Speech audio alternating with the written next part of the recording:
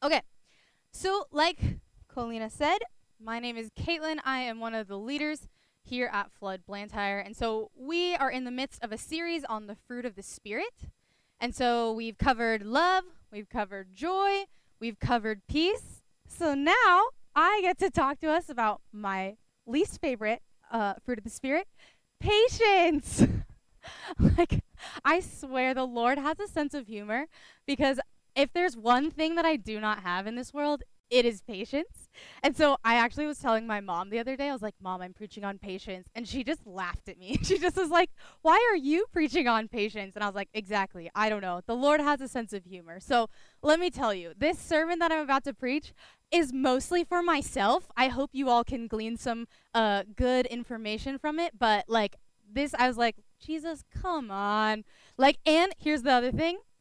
The joke is that you should never pray for patience. Let me also tell you, you should never preach on patience because the Lord will give you plenty of like really good sermon content the leading up to the week of patience. So I don't know if you guys heard, but the president was in town and I got stuck on the highway for like 30 minutes just sitting there. And I was like, Lord, why? Like, and then I was also like, God, I don't have patience yet. And then I found my way off the highway and through a back road because I just couldn't do it. You know, like I was like, all right, I'm failing at patience.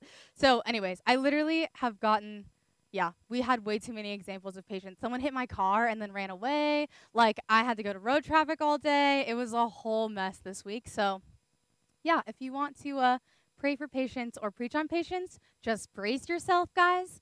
The Lord's like, all right, here we go. So, anyways, here we go. We're going to learn about patience this week. So we are going to be reading from Galatians 5:22 through 26. So I'm going to invite you all to stand with me as I read the Lord's word, just out of respect for God's word this morning. So Galatians 5:22 through 26 says, But the fruit of the Spirit is love, joy, peace, patience, kindness, goodness, faithfulness, gentleness, and self-control. Against such things there is no law. Those who belong to Jesus Christ have crucified the flesh and its passions and desires. Since we live by the Spirit, let us keep in step with the Spirit. Let us not become conceited, provoking and envying each other. So that is the word of the Lord for us today. You may be seated. All right. So as this week, I was kind of like listening to the Spirit because let's be honest, I had nothing of my own volition to give you about patience because I don't have patience.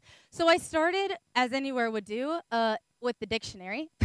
Next to the Bible, we started with the Bible, and then I went to the dictionary to look up what the actual definition of patience was. And so the dictionary definition of patience says, the capacity to accept or tolerate delay, problems, or suffering without becoming annoyed or anxious. And so I just thought that was such a good, like, rich definition of patience and even, like, what the fruit of patience looks like, which is the capacity to accept or tolerate delay, problems, or suffering without becoming annoyed or anxious. And so I don't know about you guys, because I was like, oh, patience is about waiting, right? Like, we have to, like, wait patiently. That's kind of what your, like, parents probably told you when you were a child. And I was like, oh, man, it's, like, so much more than waiting, I realized, you know, because I was like, oh, we just have to, like, wait properly, you know, like, don't complain. And I was like, oh, man, no, it's actually, like, patience is about our capacities. And I don't know about you guys, but I feel like when I have to wait for something, it's usually part of something that I'm desiring. And so, like, the patience and desire are kind of like there's one side of each coin because we could probably patiently wait for something we don't want fairly easily, right? Like, you're like, yeah, like, I don't think I want to, like, go deal with road traffic. So, like, I'm just going to patiently wait and, like, put it off, right? Like, that's easy to do. But if you're like, oh, man, like, I know that, like, my birthday's coming and I'm really excited for my birthday party, like, maybe waiting patiently for that is a little bit more challenging. So I just wanted to, like, get that out there. So it's, like, patience and desire. And so I think for me, especially when the Lord puts a desire on my heart, I'm always like, I'm not patiently waiting. I feel like I'm very anxiously waiting.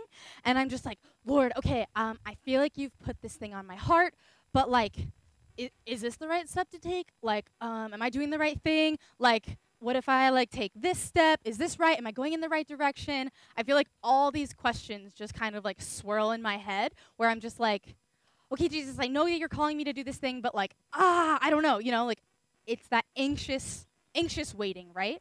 Um, and so I was actually like sitting and thinking, and I was like, man, like I wonder who else was anxiously waiting for something in the Bible. And I feel like I was like, oh man, if there's anybody that knows about like waiting and patience, it's Abraham. So I don't know if you guys know the timeline. I actually had to look it up because I was like, man, I don't know exactly the timeline between when Abraham got his calling from the Lord that he was going to be the father of many nations. Hey, Ellie, how are you? You want to come preach with me? Come here. Come here. You can come preach with me. You got a cool feather there. This is Ellie. Ellie, you want to learn about Abraham? It's a raven feather? That's awesome. All right. So, Abraham, this is what we got. He got the calling from the Lord when he was 75 years old. So he had already waited 75 years old, got this amazing calling from the Lord that he was going to be the father of many nations. He was going to be a blessing. This was his calling, right? So he's also thinking like, okay, I'm pretty old. I don't have any children of my own. So like, how is this physically going to happen? Like, how am I going to be this, like fulfill this calling that the Lord has put on my heart?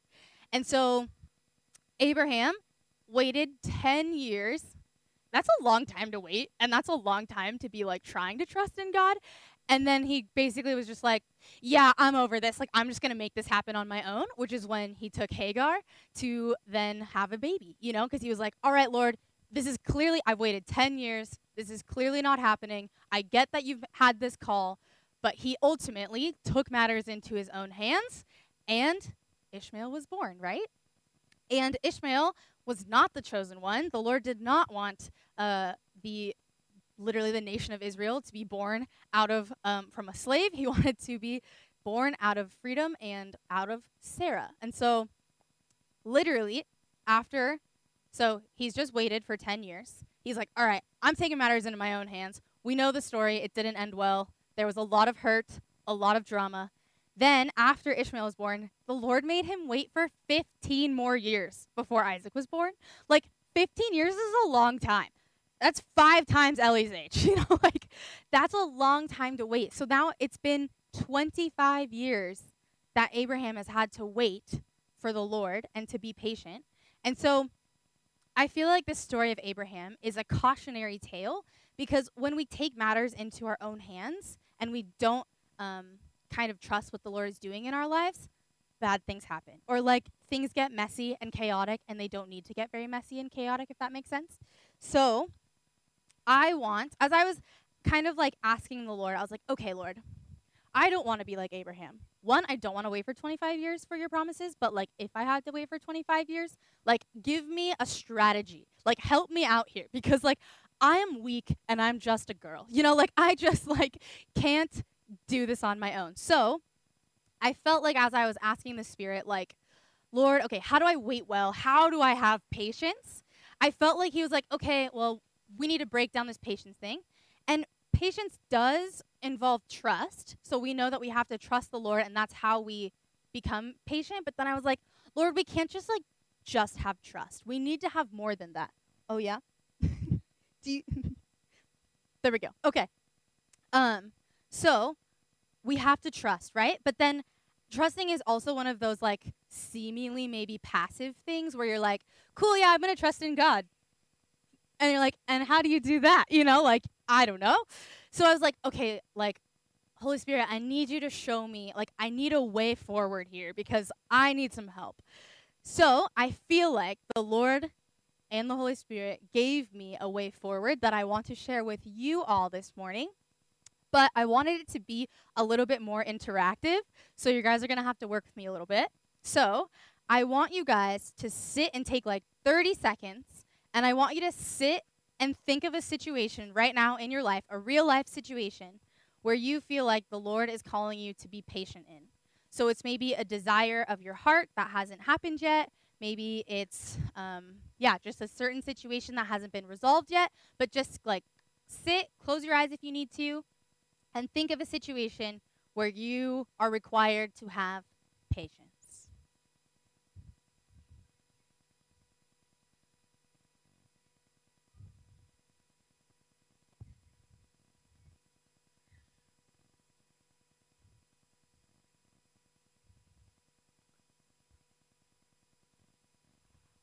All right, does everyone have that thing? I want you to keep that thing in your mind as I'm kind of continuing on, because I want you to be really wrestling with what the Lord is saying to you about that specific thing that you've thought of.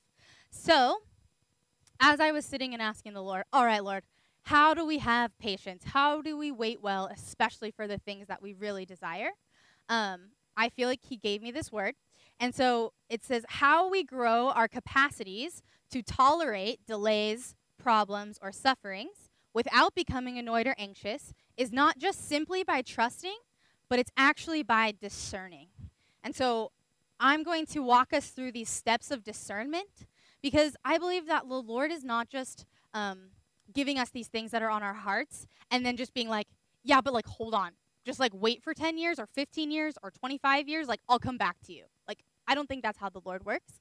So I think the Lord is actively working in and through our lives, even in the midst of the time where it feels like maybe He's absent, or this thing's not moving, or there's a lot of like unworked through stuff.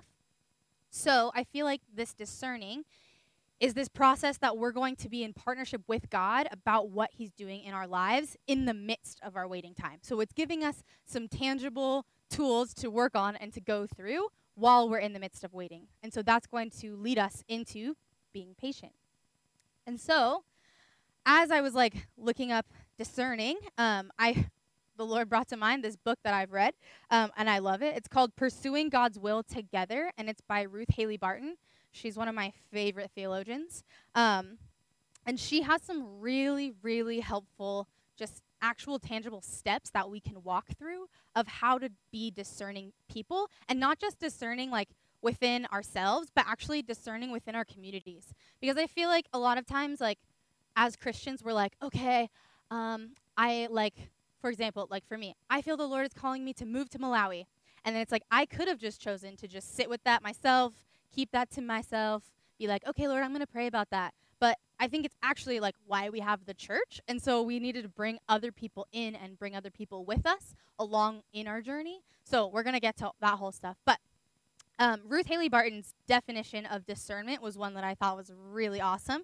So her definition of discernment is a quality of attentiveness, recognizing and responding to God that develops over time into the ability to sense God's heart and purpose in any given moment. So I'm going to read that one more time because it's that good.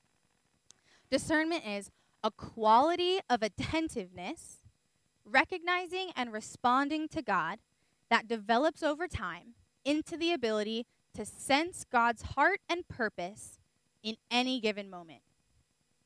And so I believe that discernment is what it looks like for us is recognizing the work that the Lord is doing in and through our lives while we're in the midst of this waiting period. And so I feel like, how do we do that? You know, you're like, cool. Discernment, great. But like, what are the steps? How do I actually be someone that is discerning? And so in Ruth Haley Barton's book, she has 3 steps for how we can be discerning people. And so her first step, they all involve prayer. Go figure. So prayer is just talking to God, and so we need to have kind of one ear to the Lord and one ear to the situation, if that makes sense. And so step 1 of how we can be a people that are discerning is we need to pray for indifference. So that might seem a little crazy, but what the prayer for indifference looks like is it looks like you praying, Lord, I want to be completely indifferent. I want to have no opinions. I want to care about nothing else than your will for this situation and for my life. And so Ruth Haley Barton, she says, this is the internal freedom of a state of openness to God in which we are free from undue attachment to any particular outcome. And so the prayer for indifference, I'm going to keep saying that for because the second step is the prayer of indifference, but we're not there yet. So the prayer for indifference looks like us praying, all right, Lord, I have this desire on my heart. I really care about this thing. I really want this thing to happen. But God, if that's not your will, if that's not what you want, please make me indifferent to any of the outcomes that are not what you want for me. And so she has a really cool line in her book that she says, like, we want to get to a place where we want God's will, nothing more, nothing else, nothing less. And so I feel like when you're in that situation, it's really, really difficult. I mean, trust me, like, it's really, really, really difficult to be praying, God, let me be indifferent to anything else that's not your will. But I feel like that's a helpful place for us to be because that's opening and softening and kind of molding our hearts to then actually be trusting God and to be looking and being open to what God actually wants for us in this situation. Because I think for a lot of, I'll just speak for me. For me, when I want something, I'm like, no, Lord, I want you to take care of this and this and this, and I want it this way, and can you make this happen on my timeline? Great, thanks. Like, that's like sometimes what my prayers are, right? I'm just like, no, Lord, like, I think I got this, like, I think I can just like put my head down, force this thing to happen, and like, I'm going to bring you with me instead of having you lead me in this situation. So, in your situation that you've thought of on your own, what does that look like for you to pray a prayer for indifference? So I just want you to like be thinking about that as we kind of move on. So the second prayer of how we are becoming a discerning people is we're praying the prayer of indifference. So once we have prayed for indifference, also, let me just back up. The prayer for indifference is not easy. Like, that's a really hard place to get. And I genuinely believe that we cannot get there on our own. We have to have the Spirit do the work in us because we're humans and we want what we want and we want it when we want it, And so the Lord has to really be working on our hearts and our spirits. But once you feel like the Lord has actually authentically given you a spirit of indifference to whatever is not the will of God, then you can move on to the prayer of indifference. And so what the prayer of indifference looks like is that you're saying, Lord, not my will, but yours be done. And so this prayer of indifference is also not an easy place to get to because you kind of already have to have the foundation that like, okay, Father, like, please just wipe away anything that's not of you, take away these desires that are not the will of you. And then you need to pray the prayer of indifference. And so we need to examine our hearts. The prayer of indifference is a lot about examine. So we need to examine our hearts and ask the Lord if there's anything in us that needs to die in order for us to be in alignment with what the Lord is doing in our lives. And that is not an easy place to be either. You really, really have to kind of be authentic with yourself, be honest with where you're at, and really let the Lord speak to you, speak to your heart, and be open to letting these things go. And you have to be open to letting these things, and they might even be good things. That's sometimes the hardest thing where you're like, oh, but this is such a good thing, God. And he's like, yeah, but I need you to let that go so that I can bring you something even better. And so that is the prayer of indifference. That is, Lord, not my will, but yours be done. And so when you feel like you've prayed the prayer for indifference, you've asked the Spirit, you've asked the Father to give yourself a heart of indifference, then you can pray of indifference. So when you're in that place of indifference, be like, Father, let anything that is not of you just be flowing and washing away from me so that I can just focus on your will for my life. And then once you get there, you can enter the third step, which is the final step of discernment, and that's the prayer for wisdom. And so I feel like Ruth Haley Barton says the prayer for wisdom is to be able to recognize places of unfreedom where we are disproportionately attached to a particular outcome rather than being indifferent to anything but the will of God. And so James 1:5-6 says, "If any of you lacks wisdom, you should ask God, who gives generously to all without finding fault, and it will be given to you. But when you ask, you must believe and not doubt, because the one who doubts is like the wave of the sea, blown and tossed by the wind." And so when we pray for wisdom, this is when we're going to bring our community in, because there is wisdom in our church. There is good, wise people. You know, the Bible talks about inviting wise counsel in, and I think there's something to that. You know, it says when two or more are gathered, your spirit will also be there. So the prayer for wisdom looks not just like asking God for wisdom for yourself, but also bringing a trusted other. Maybe that's a family member, maybe that's a friend or a mentor, but bringing others with you into the situation so that they can pray into it with you. And they can bring in maybe a new perspective. They can be a support system for you in this so that you're not alone. I think that is the big, big piece of wisdom, is that you're not doing this on your own. And so we have, thinking back to that situation that you were thinking of, we have the prayer for indifference. Then once you get there, you can pray of indifference. And then you have the prayer for wisdom. And so being patient in the waiting time, in this time where this issue's not resolved or this desire is not met, when you are discerning, when you have actually invited the Lord into it, it actually creates this sense of stability.